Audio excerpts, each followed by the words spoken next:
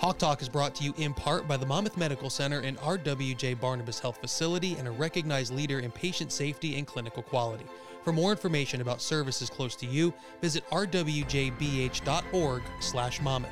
Let's be healthy together.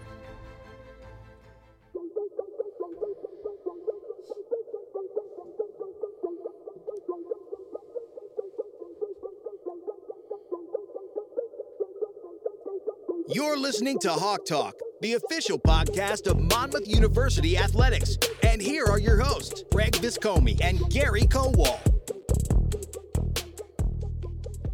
Well, Gary, here we are back on a cloudy Thursday morning. Excited for this week's guest. We'll get to that in a minute. Spring sports in full swing. We're about to leave for the CAA tournament for men's basketball. The women have 2 more home games, 2 more shots to come out and see them.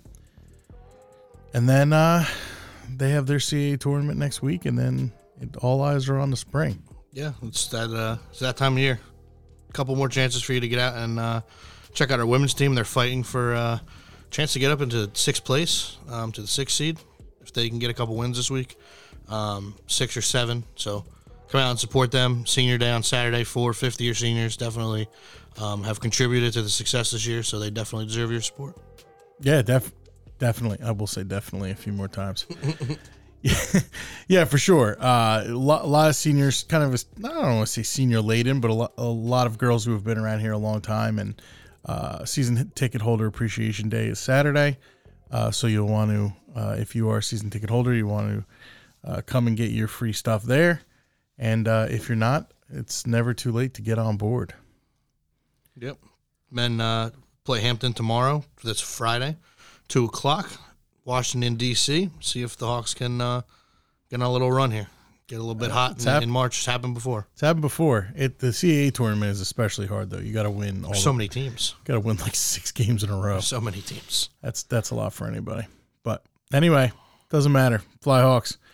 Today's guest, one of the most beloved coaches here at Monmouth University, has been here a bunch of years. I'm not going to quantify, but has the team off, as always, playing tough teams early on in the beginning of the schedule. Always have to go south, be like snowbirds, just because of the weather and some other things up here. But anyway, our baseball coach, Dean Ehehalt. Coach Ehehalt, thank you for taking some time today. We know you guys are leaving soon for the weekend, and it's late in the week here.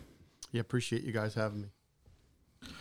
Coach, Greg just touched on it, but you guys go down this weekend. You play in Virginia. You just came back from Cary, which is, I know, an annual trip. FAU.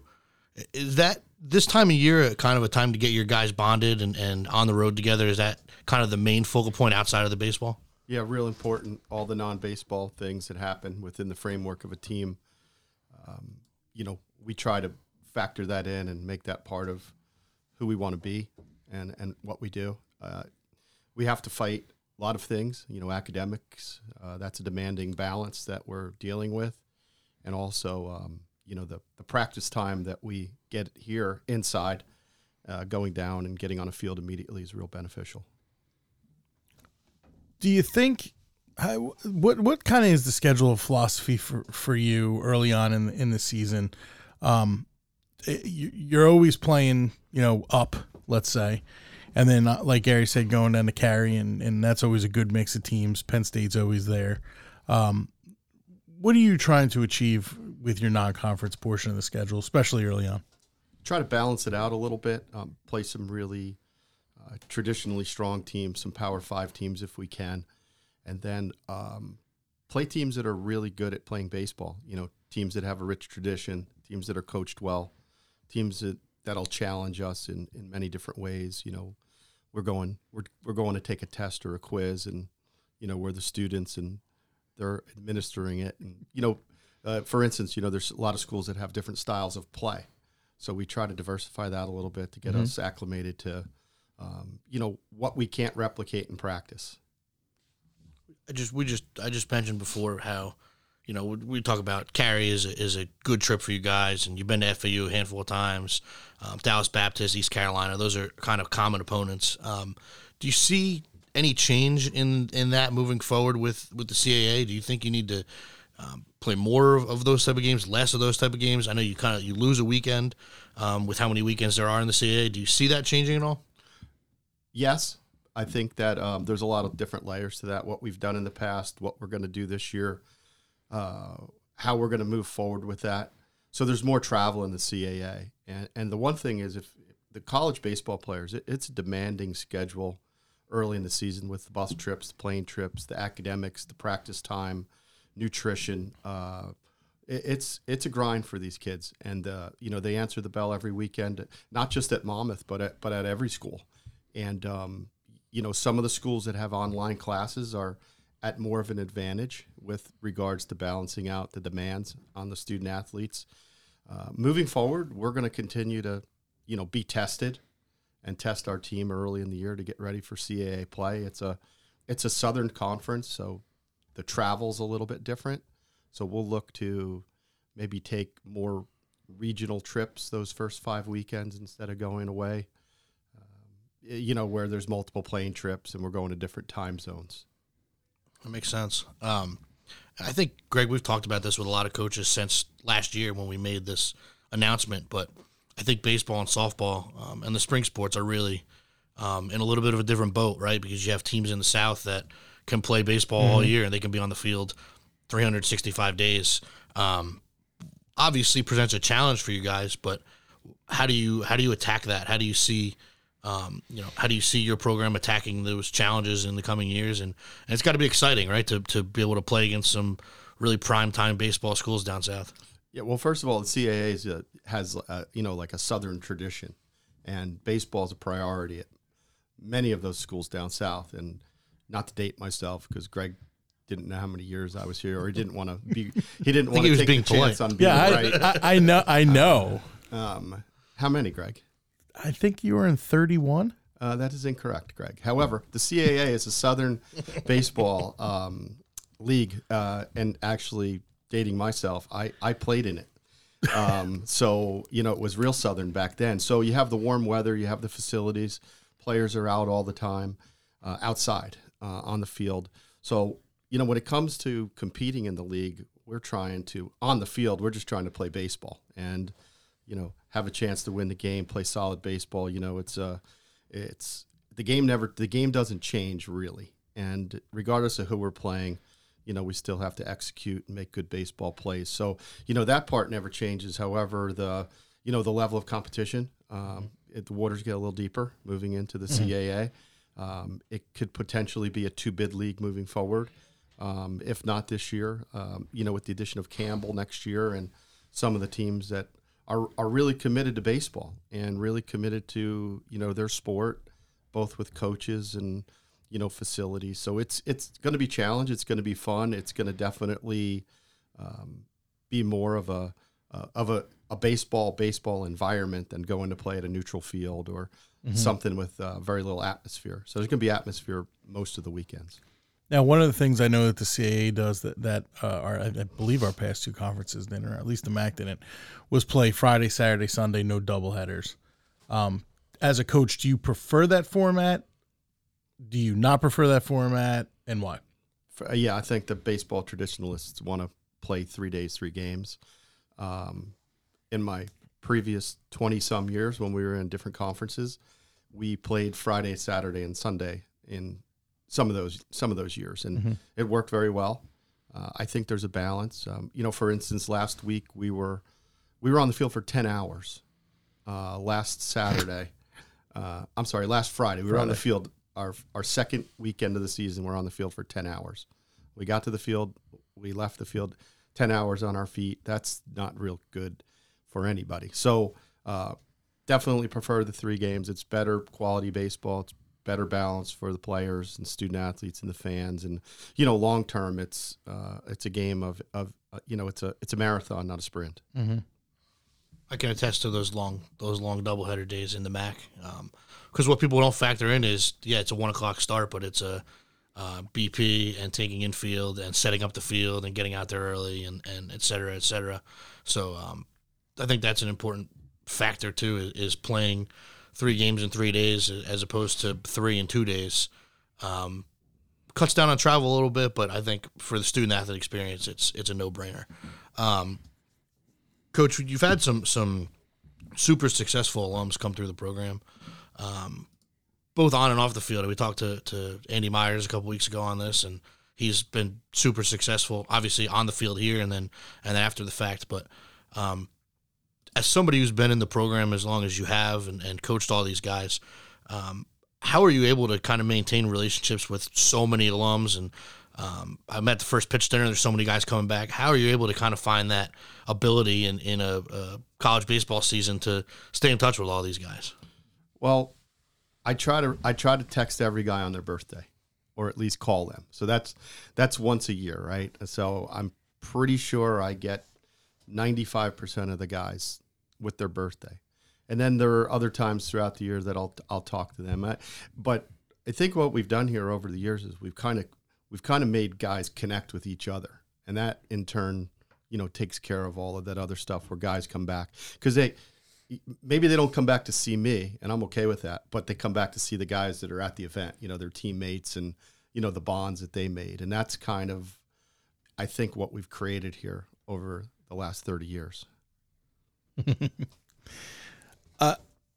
I want to flip back to last weekend, the game against Maine.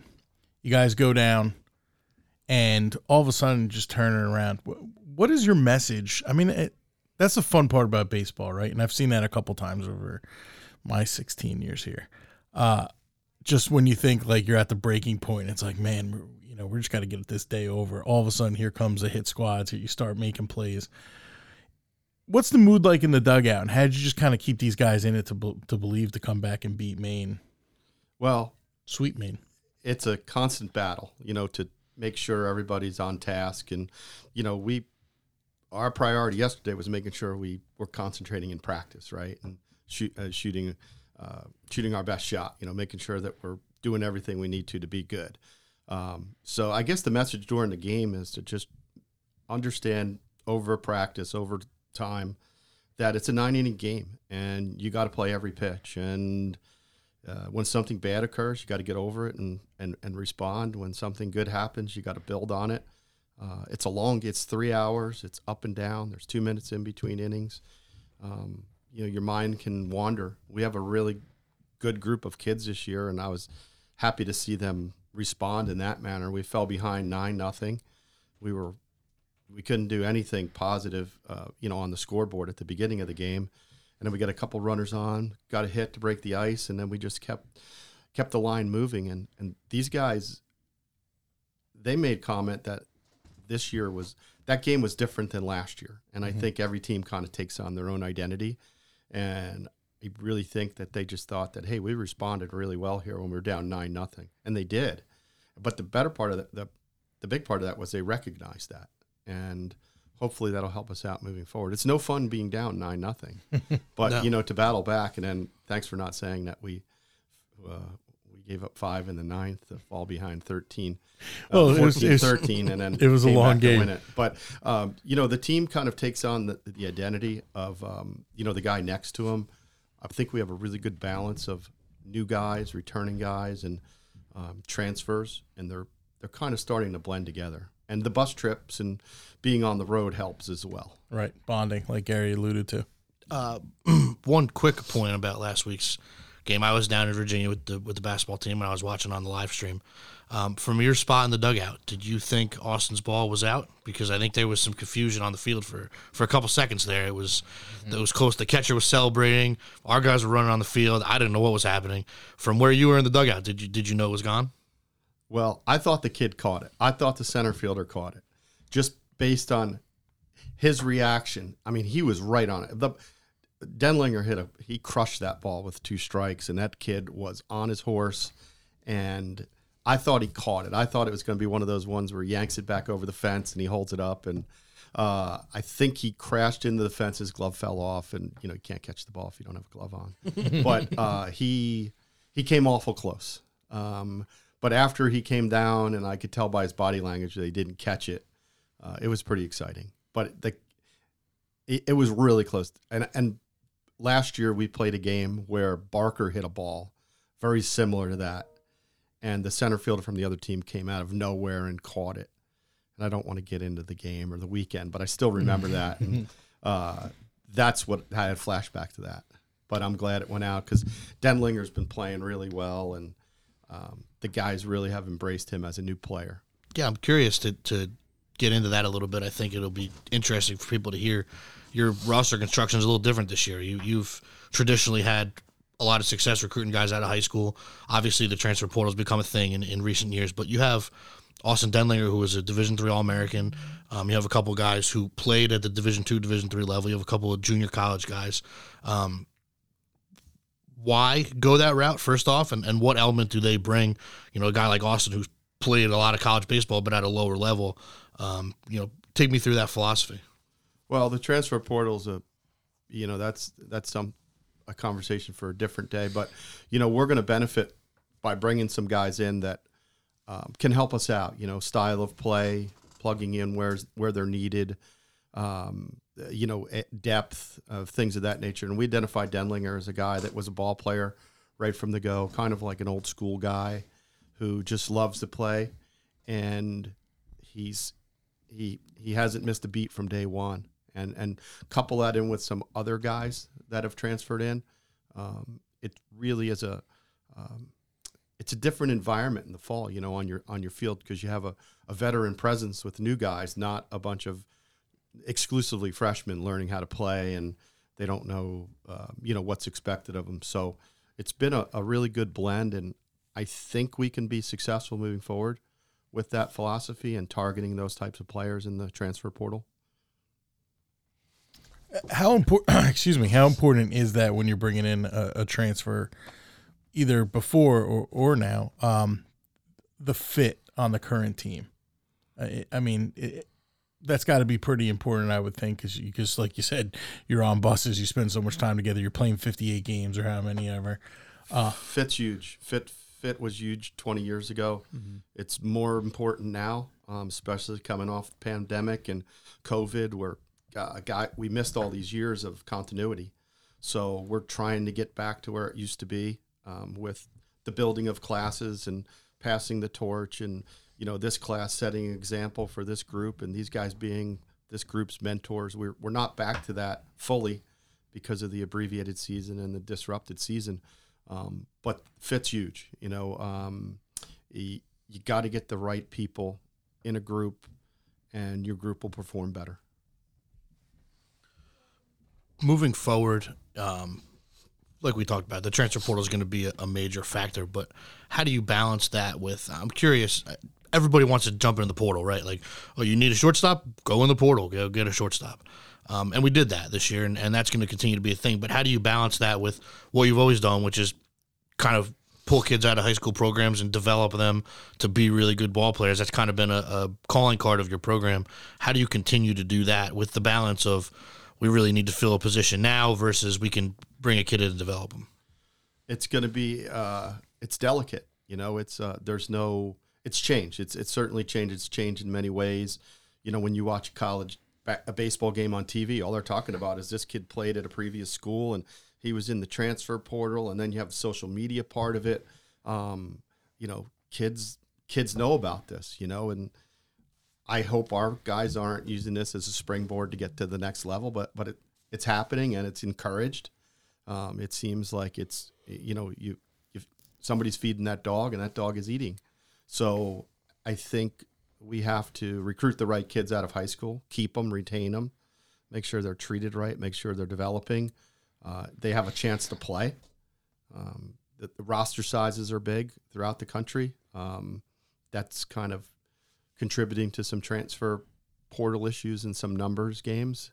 That's throughout the country. Because of COVID, right? The numbers are inflated. Sure. And everybody wants to get better. And, you have a full team on June 15th, and all of a sudden a player becomes available on June 28th, and, hey, he's going to make our team better.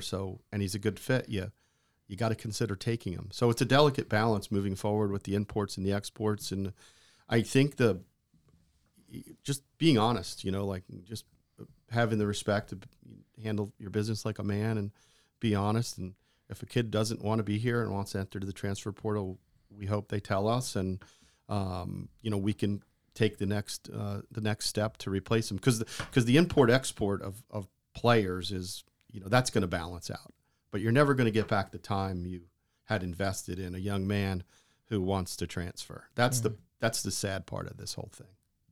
Right, you build a relationship with a kid, especially obviously someone that you recruit and bring into your program as a freshman. I mean, it's not like they just walk on day one. You're like, hey, how's it going?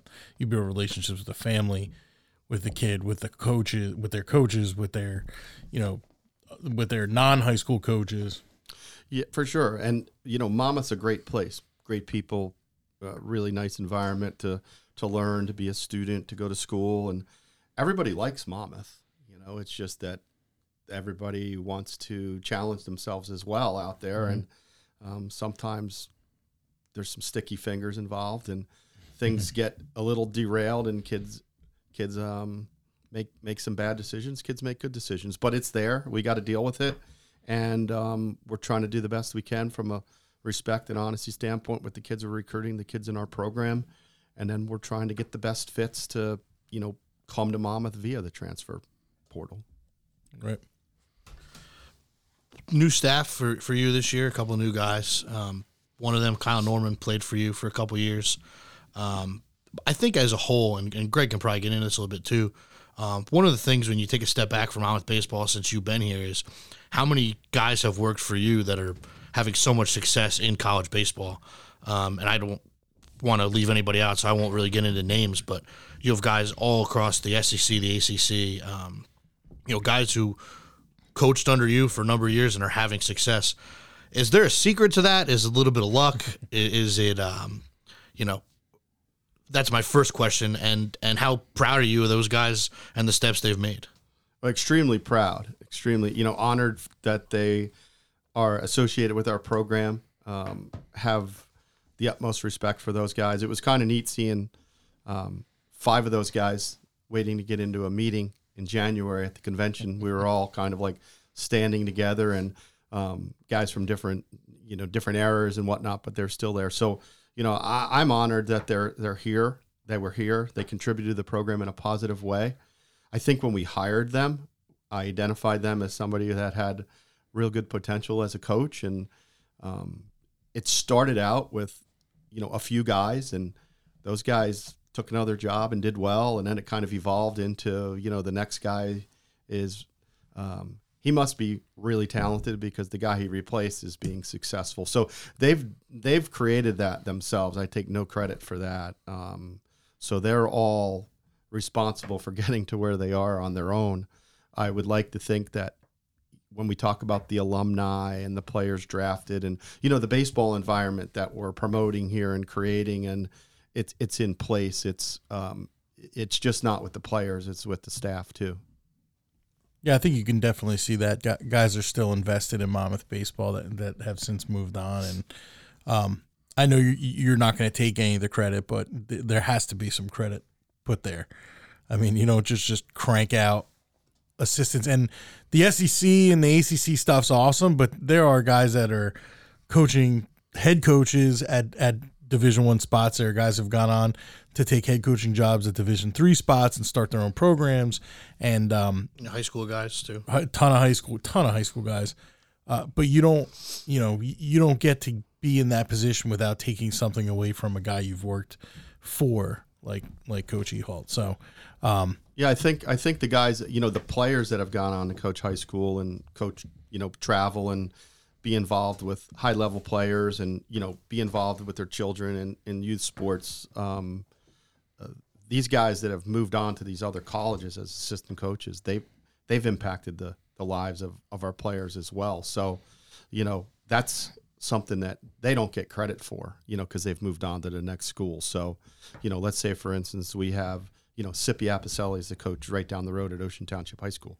Somebody impacted him at a young age. Mm-hmm. I know most likely his dad, because his dad was a great youth league coach, and the fields are named after him in Ocean. But, somebody inspired him, and somebody kind of molded him at a young age to do what he's doing. So these guys that have coached here, they're all successful where they're at now. I think we have 4 or 5 ACC guys, mm-hmm. and they get to see each other on a regular basis. It's kind of fun to follow them. Yeah, definitely. Yeah, I'm tuned in with those guys. And one ex-coach that comes back to do our games, Leo. He's a legend. He is a total legend. We can have an entire podcast to just tell Leo stories. The other day yesterday when I was driving home, I was thinking about having Coach on the podcast and thinking of baseball stuff we wanted to talk about. And I kind of laughed to myself because I was like, man, we could have Leo on. I don't know. It would be a great podcast, but he's just great to have around the program still. When I first started here, he obviously was an assistant coach, and he's stepped, I think, back from that, obviously. And just great to have on our broadcast. Does a really nice job. Knows the game.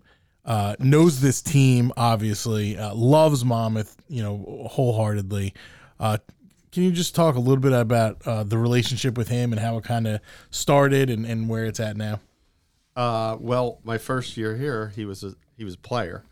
And you didn't recruit Leo, right? He was already here. Did not recruit Leo, and his real name's Jeff Barblenard. Right. For those that don't know. But he played at Toms River South for legendary coach Ken Frank, and he's just a baseball rat and good player, good personality, well-rounded person. Comes from an athletic family. Came here, played, and we needed an assistant coach after he was done playing, and I said, hey, you want to coach, because he had those intangibles. He had. He loved to play. He was driven. He connected with people. He was a hard worker, and things worked out. And I think we went maybe 21 or 22 years on a staff together, which I think was the second longest when he left here, other than the guys at Minnesota, Coach Vernice and Coach Anderson. So I think we had the second longest tenure in Division I, which wasn't really made public, but it was kind of a neat little sidebar. So he was a loyal soldier for so many years as a coach, and he's responsible for getting a lot of these players here with being connected to them and going to watch them play and talking to them on the phone, meeting their families, and we still talk. And the coaching industry, there's a lot of things that go on, but you don't have a lot of friends sometimes, and Leo was like that guy that you could always turn to. He was the guy that could. He could light up a room, and he had a different perspective on things. He was able to keep things light with the players, with me, and I became really close with Leo and his family, and we still remain close to this day. And I cherish our friendship. And he was not only an assistant coach, but he was almost like a best friend for 20 plus years. Mm-hmm. And we were each other's wingmen on Tuesday nights for burgers for quite a run. You mentioned him playing at Toms River South. Great tradition of baseball here in Monmouth and Ocean County in the Shore Conference. But if you look at not only the Shore Conference, if you look at our roster, there's a lot of guys from Jersey. Is that done purposely? Is that because of the baseball? Is that just you want to have a Jersey mentality? Obviously, we have players from all over, but there's a large number of kids from Jersey. I think there's a lot of really good players in New Jersey. New Jersey's not an area that's under recruited for sure. Everybody, if you're a ball player in New Jersey and you have the ability to play in a college level, somebody's going to find you, and then 5 other schools are going to recruit you as well. So anybody that can play is on someone's radar. Mm-hmm. So we kind of have gone through years where, maybe my first few years here, we did really well. We had a lot of kids from outside of Philadelphia and South Jersey. And that was that was a base where we could go and, recruit because this guy knew this guy. And then as things evolved, you got to different pockets of the state. But the Shore Conference is tremendous. I grew up locally, so I am, fortunate that I had that experience as a kid growing up around here and playing ball with so many good programs. The feeder programs are good. The high school coaches are good. The travel ball programs are good. And kids look at Monmouth as a viable option. So we try to really hammer the Shore and then, go outside from there. Question I think a lot of people will be interested in, and I'm not sure if you want to get into it or not. You are synonymous with the number 7 here. Why number 7? It's always been my number, ever since I was a kid. And so for a few reasons, it's been my number since I was a kid. But when I transferred to ECU as a player, Mike Sullivan had number 7. So I had to wear number 12. So I've been 7 except for 2 years. And Mike Sullivan was a good guy. And, he had seniority on me. So it was all good. But, yeah, so I've worn 7 since I was a kid. And wore 7 when I played other sports. I think I wore 43 in basketball because it added up to 7. I don't think you can wear. I'm not a basketball guy, but I don't think you can wear 7 in basketball. So if I was a football player, I'd probably be like a slot back or somebody that can really run when I was younger. But yeah, I wore 7. And on a side note with that, getting back to Leo, Leo's kids still don't know my name's Dean. Or Mr. Ehehalt, right? They just call me 7. So it's been I think a lot of people call you that. So I mean, I don't get all caught up in what people call me, but it's 7, it's coach, it's Dean, it's dad, it's somebody. I'm just a regular guy. Yep. No, it's funny that his kids don't know you other than 7. But I mean, just made an impact on somebody. Heck yeah. So, as we wind down here, we like to just wrap up every interview with some, questions that they're about you. They're not about the program you run or Monmouth or whatever. So I think my first one, and I kind of thought of this one yesterday when I was driving. I get these long drives, so I do a lot of thinking. What's the best concert you've been to? And I know to a few. We've talked about a couple of these. So been to a few. I think the best one I've been to. I went to Motley Crue and Def Leppard a couple weeks ago. That was really good. A couple weeks ago? Yeah. Where was that at? Atlantic City Hard Rock. Okay, that was Hard really Rock. good. Queen with Adam Lambert and the Eagles Hotel California rank up there. So, how do the guys from the Crew look? Weathered, but they can thump. Still and rock? The audience is into every word, and they have a new guitar player, and they've got legendary. No more Nikki musicians. Sixx? Nikki Sixx crushes it. Yeah, he's the man. Oh. He's a wizard. I wish he'd come here and throw out our first pitch one day. Well, maybe we could work on that.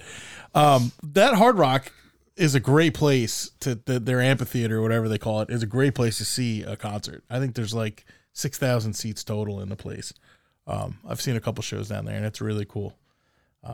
Motley Crue, Def Leppard. Def Leppard's Def Leppard still have the one-armed drummer? Yeah, they're really good instrumentally. I don't know anything about music, but they're really good. That's awesome. Styx was good too when I saw them. Styx can still get it done. Was that was recently? Yeah, recently. They're always hitting the PNC Art Center circuit. Yeah, so I don't go to bad concerts, Greg. I didn't think you did. I was just wondering what the best ones were. I'm not a stadium guy. It's too many people. Yeah, and the sound is never great. I agree. That's fair. This is an answer I know. We talked about this a number of times since I've been with you for 10 plus years now. But I want to get the audience to have them filled in. You have an affinity for a couple movies, but certainly one. Why don't you share that with our listeners? Madagascar. The Madagascar Penguins. Mm-hmm. Just have been enamored with the Penguins since I saw them. I actually saw them, I believe, on a Quinnipiac weekend years ago in a hotel room while I was getting changed. It was on TV, and it caught my attention for 10 minutes while I was putting the belt on and the socks. I'm like, this is pretty neat. And then I started watching it, and it's evolved. And we have a coyote or a wolf on our field, and his name is we call him Classified because that's the name of a penguin, and that's the name of the animal in the Penguins movie. When my kids were younger and they were watching Madagascar, I used to tell them, I was like, our baseball coach, Coach Ehehalt, loves this, and they wouldn't believe me. I'm like, no, he does. So right away we have talked many times about it, and they're great. They're funny, and they're like pretty much the best part of all of the Madagascar movies. Yeah, and I found out last night on a sidebar, Coach Oliveri, who's now the head coach at Lycoming College, is he's expecting a child, him and his wife Stephanie, and it's going to be Richard Olivieri, the third, of course. And I said, oh, that's cool, And he said, we're not going to call him Rick or Richard or. I said, what are you going to call him? He goes, Rico. I said, you have no idea. That's the name of one of the Penguins. That's awesome. You made my day. It is. No, that Madagascar. Good movies. Fun. Do you last one, and we'll let you get out of here so you can worry about the weekend's games against Merrimack. Do you have any pregame kind of rituals? I don't want to call them superstitions, but is there anything you do every game leading up? No. A man after my own heart. Which is interesting because baseball is such a superstition-driven game. Try to keep the players on a routine. Mm-hmm. And I had superstitions as a player. I found that they don't work too much when you coach. You need a good pitcher, and you got to score runs. So I'm going to concentrate on that. Doesn't matter what you eat or what way you drive to work. No, I do take the same way. And you talk about thinking while you're driving, and I've missed my exit many times doing it. It's just roboting. That's interesting because baseball is such a superstition-driven sport. Everybody's got a thing, and but if you tell somebody your thing, it's that's no true. longer a thing. Yeah, that's fair. So you don't know if I'm telling you the truth. That's also true. Okay. I guess. I mean, it's not like anybody's going to come and force you to take a different way to work or whatever. They could. Well, Coach, we really appreciate you taking the time. We know you're busy as heck. Best of luck. Come see the guys at the park. It was kind of interesting for me looking over the schedule to see how much, March 10th you open up conference play, and that seems like it's got to be the earliest that we've ever played a conference match. Yeah, or next series. Weekend. Home weekend. Weekend 5 is early. I think the 17th. We're home against Elon. That'll be the earliest we've ever opened up at home. Well, definitely. I'm going to go out on a limb and say that this is the best conference that we've been a part of here at Monmouth University, and there's going to be some outstanding baseball. And really need to come down to the park and watch these guys. Some new pieces, some old familiar names, but definitely if you've been kind of watching the first few games, there's going to be a lot of excitement, and these guys are fun to watch. So appreciate you taking some time. Going to take a quick break, and Gary and I will be back to break down the rest of Monmouth Athletics. Thanks, guys.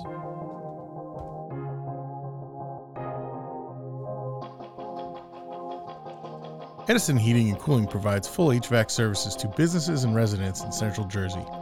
Visit edisonhvac.com to schedule your repair or your installation today. I think my favorite part of the show every week is when you do the live read. Yeah, I wish we had more live reads. Let's get going on that. I know. I'm working on it. Fox Run. No, just kidding. I like the live read. I wish I got some new copy though. Maybe I'll reach out to Edison and be like, hey, can you give me some new copy? Can we talk about some new stuff? Coach Ehehalt grilling me on the number of years he's been here. This is 30th year? Yeah, I was close. 30, 31. Coach is a detail-oriented guy. He totally is. We got 19 coaches here. I knew it was 29, 30, or 31, and I thought it was 31. But my apologies. He has been an institution here. There have been so many guys who have come through here. We had Andy Myers on a couple of weeks ago. He's just just built a great alumni group. Yeah, and a great, like we talked about, his coaches. A lot of guys coaching. I didn't want to get into everybody's names because you'll forget somebody, but there's a ton of guys. 2 guys last year that were drafted that are getting going in spring training right now, Trey Dombrowski and Rob Hensey. It's exciting. So we'll be following those guys, of course, on their career path. And Trey was on last year with you and Eddie on the podcast. So he was awesome. We'll obviously be rooting for those guys. We know the success that Brad Brock had and Pat Light and other guys throughout the program. So Coach Ehalt's just run a classy program for a long time here, and everything he says for the listeners is completely true. He loves Madagascar. He really does. That's real. When my kids were little and they were obsessed with Madagascar, we would talk about it nonstop. And if you ever drive by the park and there's a fake dog of some sort outside, a coyote or a wolf, I don't know what it is, to keep the geese off the field. Which as soon as we pull the coyote in, the geese just land. Correct. I think they might be immune to him by now. It is definitely named classified. I think it's actually, they might have markered it on there somewhere after the Penguins of Madagascar. So, no, it's awesome. And, we've talked a lot about the CAA being a major jump for a lot of programs. And I think, baseball is one of those. Now, talk about the Southern schools, and he's absolutely right. Charleston, Elon, some of those schools, really, really, really good at baseball and have Campbell next year. Campbell when they the come same in. kind of thing, yeah. Right? But I thought it was interesting that when we were kind of researching the CAA, I think the last two champions have come from the Northeastern and Hofstra, correct? Yeah. Mm-hmm. It's baseball, right? You get hot, and you have good players. I mean, we've recruited players good enough to win this league in the past. We just talked about two draft picks last year. Yeah. League. We have some good players on our roster right now, and I'm optimistic about the group we have leading them, and it'll be an exciting time, I think, for Monmouth baseball. And the one thing that I always, and I've been with Monmouth baseball for 10 years now in the communications role. A lot of great guys, a lot of relationships I built through that program. But the one thing I will say is that those guys come back a lot. He has Coach Ehehalt runs a golf outing every fall and a first pitch dinner prior to the season every February, and every year packed, tons of alums, parents, supporters, but mainly the alumni. They and like he said, they may not be coming back to see Coach Ehehalt or the coaches they played for, come to see the other guys and the guys that they played with, and that's what he's created here, which I think is pretty unique. Yeah, and another unique aspect of Monmouth baseball is if you come to the game and you look, you probably can't see because of the glass, but Gary will be sitting behind doing just about every job by himself, by his choice. Sometimes we're tight on people, sometimes we're not, but he will be announcing, keeping the score, changing batting music, playing great tunes, really good. We have good tunes here. And sometimes working the scoreboard. Now, normally we have a scoreboard operator there, and then, oh, by the way, he's already set up the stream. So it's one of my favorite times of year. He looks like an octopus. Just he needs a couple more arms, like 3 or 4 arms and more arms. Love being out at the ballpark. One thing that I'm excited about, and we probably could have had young Drew on here for this section, is we just installed our very first center field RoboCam. It's going to be awesome. It's weatherproof. It has a windshield wiper on it. And it's going to give us, because we don't have like a double decker stands in the outfield, like a traditional minor league park does. It's going to give us an angle for pitches and different stuff that will be more aligned to what you're used to watching on TV. So, that was not an easy endeavor. We learned a whole bunch of things about having to buy a 25-foot pole and how you power a camera up there, and the people on campus have been awesome helping with all of that, installing it, making sure we install it even before the season starts. So I'm excited to see that thing in action, and it is a Bird Dog. I don't remember the number, but it's a Bird Dog camera, and if they're listening and they want us to test more of their great products, why don't you send them along and let us give us some samples, hook us up. Anyway, coming out, well, by the time this podcast hits, the all CAA teams will have been announced, at least on the men's side, and we will have one. Yeah, Jack Collins onto the all-rookie team. I would think he was probably right there in the voting for Rookie of the Year. Elon had a guard who just probably edged him out. They were the only 2 guys in the league as freshmen that averaged in double figures in scoring. For my money, I take Jack Collins over pretty much anybody, just based on everything he brings outside of watch scoring. Him run around the court. Steals. Yeah, he's great. He's going to be a major piece to what Coach Rice has going moving forward. So a well-deserved first honors in the CAA for anybody in the men's basketball program is Jack Collins on the all-rookie team, and he definitely deserves it. I know he's not to get off on a diatribe or a tangent or anything here, but I know this area, and we just talked about it with Coach Ehehalt, the short conference is so robust, and they have so many good athletes, and people around this area always want kids in the short conference to end up here at Monmouth, and we would love that, as long as the players are good. Right. But now we've found a kid who, there was probably other guys in Jack's class, and I'm obviously not going to mention any names, but that people were like, oh, you got to take this kid, you got to take this guy, you take this guy. And they're doing nothing. And we end up with Jack Collins, and he's the best of the group.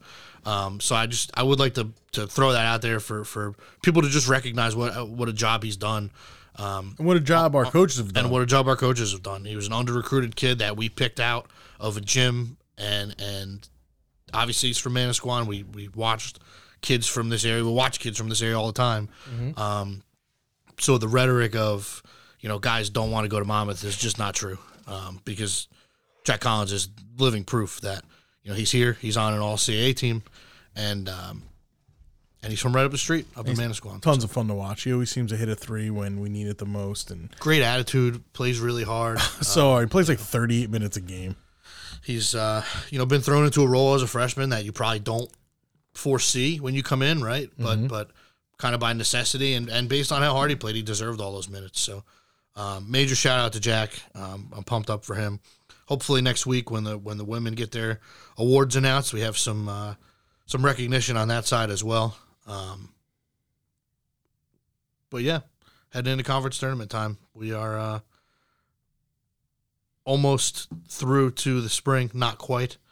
This is one of those tricky times of year for us here in college athletics where everything's kind of going on at once. But like we talked about before, the men will go down to D.C., take on Hampton, team that has gotten the best of us twice, been two good games, and we'll see what we can get done down in Washington, D.C., and see if this team can, not even get on a run, but end the year on a high note with a win or two, or get some a couple wins down in D.C., and kind of get your feet wet in the CAA tournament and make a little bit of noise, right? That's what this time of year is for. Sure, new format, new city, new league.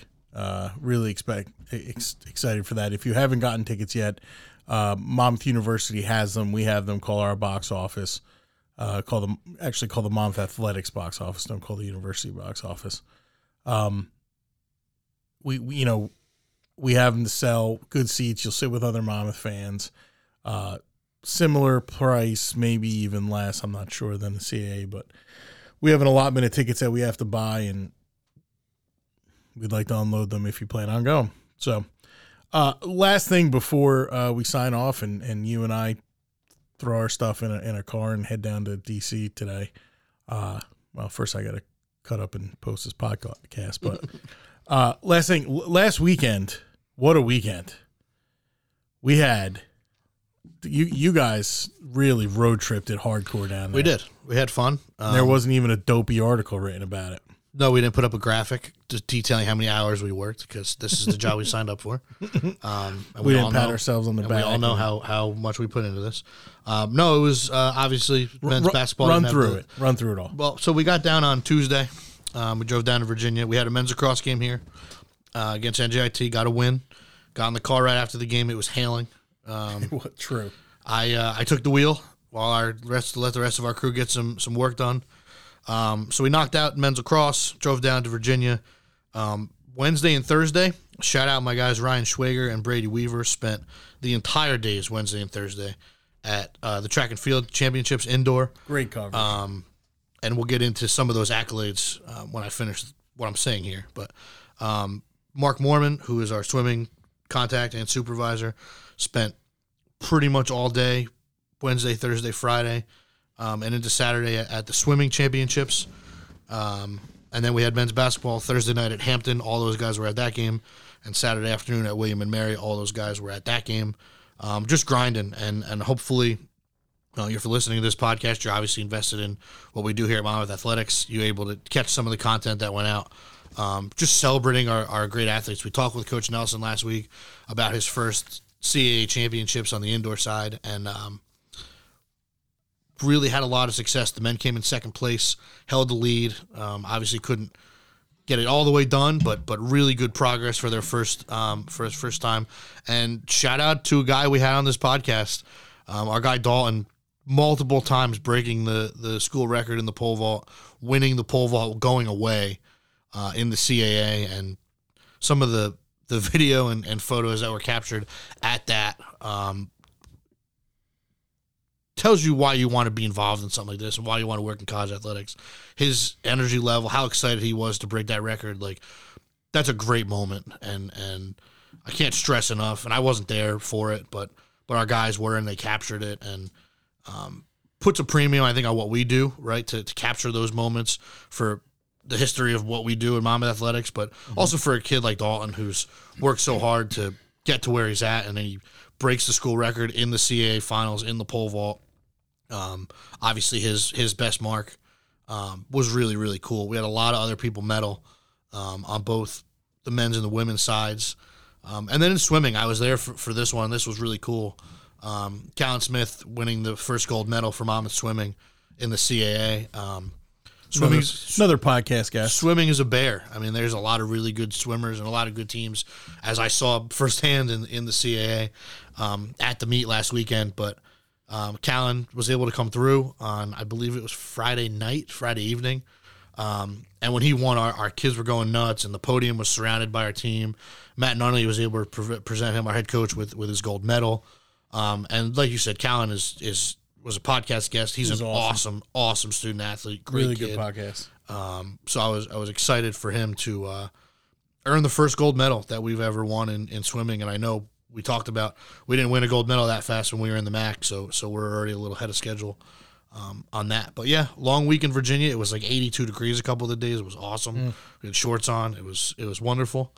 And right back down south, right back down to DC in a couple hours here. Yeah, I mean, you guys crushed it. You know, the one thing that kind of I was thinking about is even from just 10 years ago, the student athletes, and I'm not talking about just at Monmouth, everywhere across the country, they get so much more, I don't want to call it memories, but like photos and video and live streams so that their grandparents in 10 states away can watch. Like, it's just really awesome what the technology has enabled like these student athletes to see and then to like have for the rest of their lives, take it away from like, even if you don't necessarily have video, if we didn't capture it, almost every single person who plays something, we have 600 plus student athletes, has some kind of picture that they can each, and the only reason why I'm saying how much of I appreciate that is because when we do things like an alumni day and things like that, we have to go back and try to find photos of these people, and prior to, it gets difficult prior to a certain year, it gets downright impossible prior to like the late 80s. But between like the 80s and 2001-ish, there's not a lot to pick from. So I just think that what I'm trying to say is to whoever's doing this job in 20 years, you're welcome. All right, so on the docket this week between now, I'm excited for next week's guest. I'm not going to kind of blow the lid off of it, but we got to figure out a day to get him in here. He will be, let's just say he is a NFL hopeful. And I think it'll be another great interview. But thank you to Coach Ehehalt. We got some basketball this weekend. Everything. We got everything this weekend. It's crossover season. Get to MonmouthHawks.com. Check that stuff out. If you need some HVAC, go to Edison Heating and Cooling. Obviously, RWJ Barnabas is a huge sponsor of this program. You should be using their medical facilities. I don't even know. You can't go 3 blocks without seeing something with their logo on it, so I don't even know where else you could go. But they don't sponsor us, so who cares? Gary and I are hitting the road soon, and hopefully we'll have hopefully we'll be in the NCAA tournament the next time we record one of these. But if not, I think we'll just take a couple really good showings, and that's it.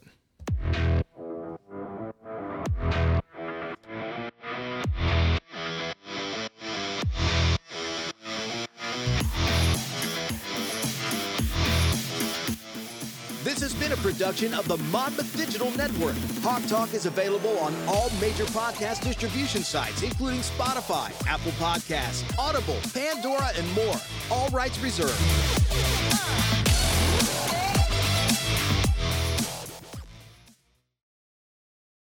Hawk Talk is brought to you in part by the Monmouth Medical Center and RWJ Barnabas Health Facility and a recognized leader in patient safety and clinical quality.